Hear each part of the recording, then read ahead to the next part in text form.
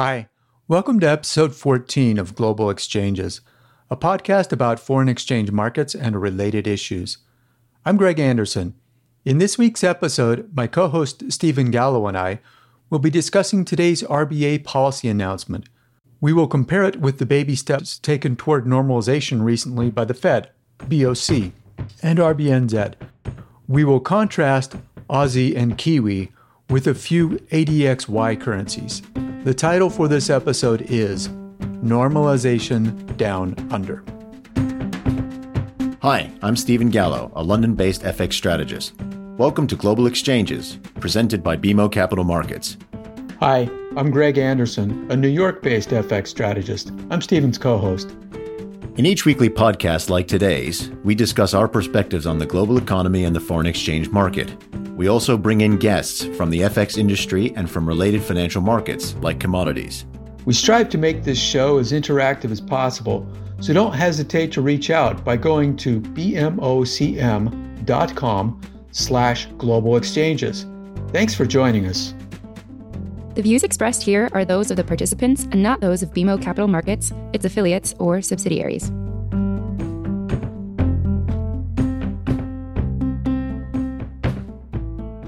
Greg, it's July 6, 2021. This is going to be our first podcast of the third quarter. And as you mentioned in the intro, it's going to focus partly on the Reserve Bank of Australia. And incidentally, we're launching episode 14 of Global Exchanges on the same day as the RBA's monthly policy announcement. Just cutting right to the chase, what stands out to me from the central bank's official statement is that they're now being more specific about the cap for the weekly asset purchase pace, 4 billion Aussie to be exact. And to the best of my knowledge, they weren't doing that before. They weren't being specific about a number. So it looks like to me there's been a slight normalization of policy from the RBA, but it also looks very much like they're using the publicized figure, much as the Bank of Canada already does, for a transparency and communication tool with the market. Am I reading this the right way? You are. But let me back up for the sake of our listeners and contrast what the RBA has done since the start of the pandemic with other central banks like the Fed and the BOC. So back in March of 2020, when all the central banks cut their base rates to their zero lower bound and initiated QE, the RBA had its own couple of unique twists. So first, it implemented a yield curve control program, something that the Fed and the BOC didn't do, with a target 3-year interest rate of 25 basis points. Second, it created a funding for lending facility that it called its TFF, Term Funding Facility. This facility provided 3-year lending to banks, provided they were taking the money and using it to lend to businesses, particularly small and medium-sized businesses. The RBA at that stage didn't initiate a traditional X amount per month type of bond purchase program. However, in November of 2020, with Aussie rebounding sharply, the RBA came in with a second stage. It cut its base rate down to 10 basis points, and it also launched a traditional bond purchase program on top of the yield curve control bond purchase program. So that program was initially announced as 100 billion Aussie over 6 months. I guess market participants could have done the math on that and said, oh, hey, that averages out to 5 billion a week. But it wasn't communicated that way. And the market expectation was that, hey, maybe that bond purchase program, could be lumpy, some more in 1 week than another. And in fact, the purchases were lumpy back in February when we had the global yield spike. The RBA bought more. They front-loaded purchases. At any rate, after the initial 6-month period of that program was drawing to a close, the RBA announced another 6-month, 100 billion Aussie extension that would take us through mid-September. So again, if you worked out the math, it was 5 billion a week, but the RBA primarily communicated as 100 billion over 6 months. So long story short, yes, there has been a noteworthy communication shift now to where they are talking about a pace per week like other central banks. I guess most other central banks are pace per month, but they have said pace per week. And then they've left it open as to when this pace will next be reevaluated, other than to say it will be at least through mid-November. So basically, Greg, if I read you right, what you're saying here is there hasn't been a whole lot of policy normalization from the RBA. I mean, they've gone from $5 billion a week to $4 billion a week. Is that it? Yes and no. There's nuance here. I will point out that the FOMC's June median dot brought the Fed's forward guidance for the first rate hike into 2023, while the RBA continued to say in this announcement that its base case is no rate hike until 2024. So that's less of a normalization than the Fed. And I'd argue that it's less of a normalization than the BOC also, because the BOC has communicated that it thinks Canada's output gap will close in mid-2022. And yeah, as you pointed out, a taper from 5 to 4 isn't much. However, the other thing the RBA did was to end the TFF on June 30th. And the termination of that program was cold turkey. It wasn't done in gradual steps. I think the RBA was nervous about the market reaction to the tightening of that screw, so they didn't want to tighten other screws very much. But I don't think that because this taper was only from 5 to 4, that the next taper will, and that presumably will be announced in October or November, will be from 4 to 3. It might be from 4 to 2 or something like that. Okay, Greg. So I guess this isn't a bad time to bring the RBNZ into the picture. And it looks to me on that front like the markets are pricing in or close to pricing in, and the central bank is signaling a move up in the base rate as early as next year, sort of around mid-2022 or the second half of 2022.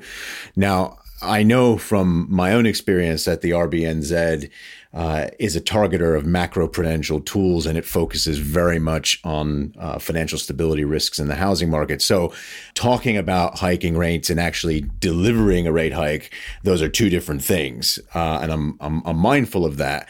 But you seem to think that despite what the RBNZ is saying now, you seem to think that there are other factors that are going to weigh on the Kiwi relative to the Aussie, right? With the RBNZ, I would actually say that they're doing their very best to hide any type of forward guidance. They didn't mention a projected first rate hike in their last interest rate announcement. And then in the summary of their quarterly inflation report, they left that out too. They did bury deep in the statistical annexes of that report a projection of the first rate hike being in Q3 of 2022. But look, I would just say the RBNZ is dealing with a different mix of issues. So the rise in housing prices in New Zealand is a highly sensitive political issue, and that has caused the finance ministry to press the central bank to get it to fight house price appreciation. So where the RBA seems really worried about Dutch disease, the RBNZ is more worried about a housing price bubble. All right. So, Greg, let's redirect this conversation back over to currencies, particularly Aussie and Kiwi versus the US dollar. What are your thoughts there, given the central bank backdrops you've just described so much of? Given the central bank backdrops, and more importantly, given the commodity price backdrop, I don't think the recent dips in Aussie US and Kiwi US are warranted by the fundamentals. In fact, I'd say Aussie USD is a steal at 75 cents, with good potential for a rally back up to 78 in the next few months. And for Kiwi, I think it's a steal below 70, with a good potential for a rally back up to 72 or 73 over the next few months. Between the two, I guess I like Aussie a bit better because its commodity terms of trade looks a bit better than New Zealand's. Australia's imports of energy as a share of GDP are smaller than New Zealand's. And then the price of its export basket has done better and has better future prospects, I think. But let me turn the tables here. If I think that we can see a rally in Aussie and Kiwi due to commodity prices and central bank normalization, what's your view on the ADXY? I mean, Aussie and Kiwi are normally correlated with ADXY, right? Well, Greg, you're acting a little bit like the tail wags the dog with that line, but really, at the end of the day, it's China that is very often, if not always, in the driver's seat of the ADXY. Let me talk a little bit about what China has done with its policy normalization. So 2020 was a tremendous year for the Chinese economy in terms of the speed with which it rebounded from COVID-19 and the timing of it being very early relative to Western economies. It then started to normalize the credit cycle earlier this year, and now it looks like they've basically just paused. I would say with their recent liquidity injections and withdrawals, they're not really signaling anything major on the horizon. They're keeping things pretty steady, and short-term RMB rates, that is onshore RMB rates, they're pretty flat. They're pretty stable. So, Stephen, with what you've said about Chinese authorities' policy responses, we've seen the exchange rate just die in the 640s over the last several weeks. Do you think that's by design? Yeah, I do, Greg. I think the PBOC are more than comfortable with dollar RMB in the 640, 650 range for now. And I think that range ties up with the extent to which regulators have tempered the domestic credit cycle in China. And look, they're probably reasonably satisfied with the RMB appreciation they've had since the 2019-2020 low point in economic activity during the pandemic, and also what they've received in terms of inbound capital flow since the trough in financial market activity or financial asset prices last year. So yeah, if anything, what the PBOC has been doing has been holding back or holding down the ADXY. So let's say that dollar RMB stays flat in a narrow range. Are there any ADXY currencies that might appreciate either due to a central bank normalization story or a commodity prices are really high story? Well, Greg, you raise an interesting point, and I think that the behavior of some of the other components of the ADXY partly explain the PBOC's reticence as far as RMB appreciation is concerned. So if I look at the Korean won, the Indonesian rupiah, and the Malaysian ringgit, all three of those currencies are trading towards the low end of their one-year ranges versus the Chinese renminbi. Now, Indonesia and Malaysia, those currencies are both typically commodity plays, even though in the case of Indonesia, it's not a net crude oil exporter. But my point is that their respective central banks are probably going to lag behind the RBA and the RBNZ on policy normalization because of where their economies are in dealing with COVID and the rolling out of the vaccines. So this is despite the fact that commodity prices generally have been well supported, but they're basically well behind in terms of dealing with COVID and rolling out the vaccines. Hey, Stephen, I noticed you mentioned early on in your discussion Korea. And of course, it's a commodity importer, not an exporter, but it's an importer whose economy is doing relatively well. Is there a chance that BOK hawkishness could cause appreciation in the Korean won? Well, actually, Greg, I think one of the reasons that the BOK has turned a bit more hawkish is the fact that the currency is not trading excessively strong right now. So you have a number of different factors weighing on the Korean won, which are making it easier for the BOK to talk about normalization. China has slowed the appreciation of its currency. You've got oil weighing on net importer currencies like Korea. It's a great time for the BOK to sneak in hawkish rhetoric and possibly even a rate hike without causing a huge appreciation of its currency. And one of the reasons why they would want to do that, that is talk about policy normalization, is because of asset prices. I mean, they've been on the receiving end of significant capital inflows over the past 6, 9, even 12 months as a result of Western central bank stimulus and the hunt for yield, that those inflows have complicated financial stability risks in South Korea. So the BOK wants to sneak in some policy normalization. They also probably want to put a brake on some of that inflow. So they want to temper the rise in asset prices, and the currency being where it is now is a good opportunity for them to do that. Hey, I think this is a pretty good place to end it. What do you think? Yeah, that sounds good to me, Greg. Thanks as always to our listeners for joining us. We'll be back with episode 15 of Global Exchanges in 2 weeks on July 20th. All the best for now.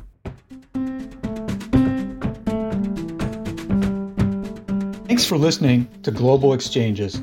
Listen to past episodes and find transcripts at bmocm.com/global exchanges. We'd love to hear what you thought of today's episode. You can send us an email or reach out to us on Bloomberg. You can listen to this show and subscribe on Apple Podcasts, Spotify, or your favorite podcast provider. This show and resources are supported by our team here at BMO, including the FIC Macro Strategy Group and BMO's marketing team. This show is produced and edited by Puddle Creative. This podcast has been prepared with the assistance of employees of Bank of Montreal, BMO Nesbitt Burns Incorporated, and BMO Capital Markets Corporation. Together, BMO, who are involved in fixed income and foreign exchange sales and marketing efforts.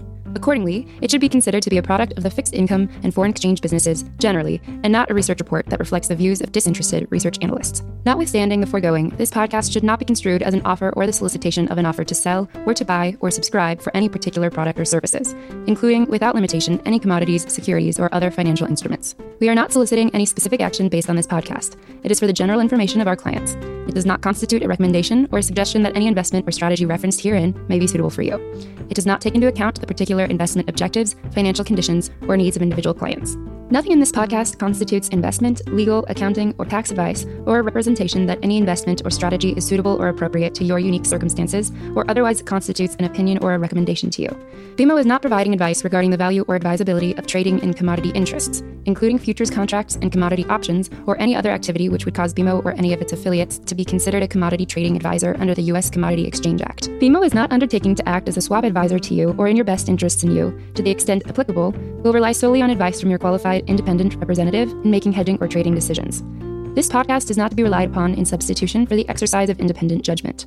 You should conduct your own independent analysis of the matters referred to herein, together with your qualified independent representative, if applicable. BMO assumes no responsibility for verification of the information in this podcast. No representation or warranty is made as to the accuracy or completeness of such information, and BMO accepts no liability whatsoever for any loss arising from any use of or reliance on this podcast. BMO assumes no obligation to correct or update this podcast. This podcast does not contain all information that may be required to evaluate any transaction or matter, and information may be available to BMO and/or its affiliates that is not reflected herein. BMO and its affiliates may have positions, long or short, and affect transactions or make markets in securities mentioned herein, or provide advice or loans to, or participate in the underwriting or restructuring of the obligations of issuers and companies mentioned herein. Moreover, BMO's trading desks may have acted on the basis of the information in this podcast. For further information, please go to bmocm.com/macrohorizons/legal.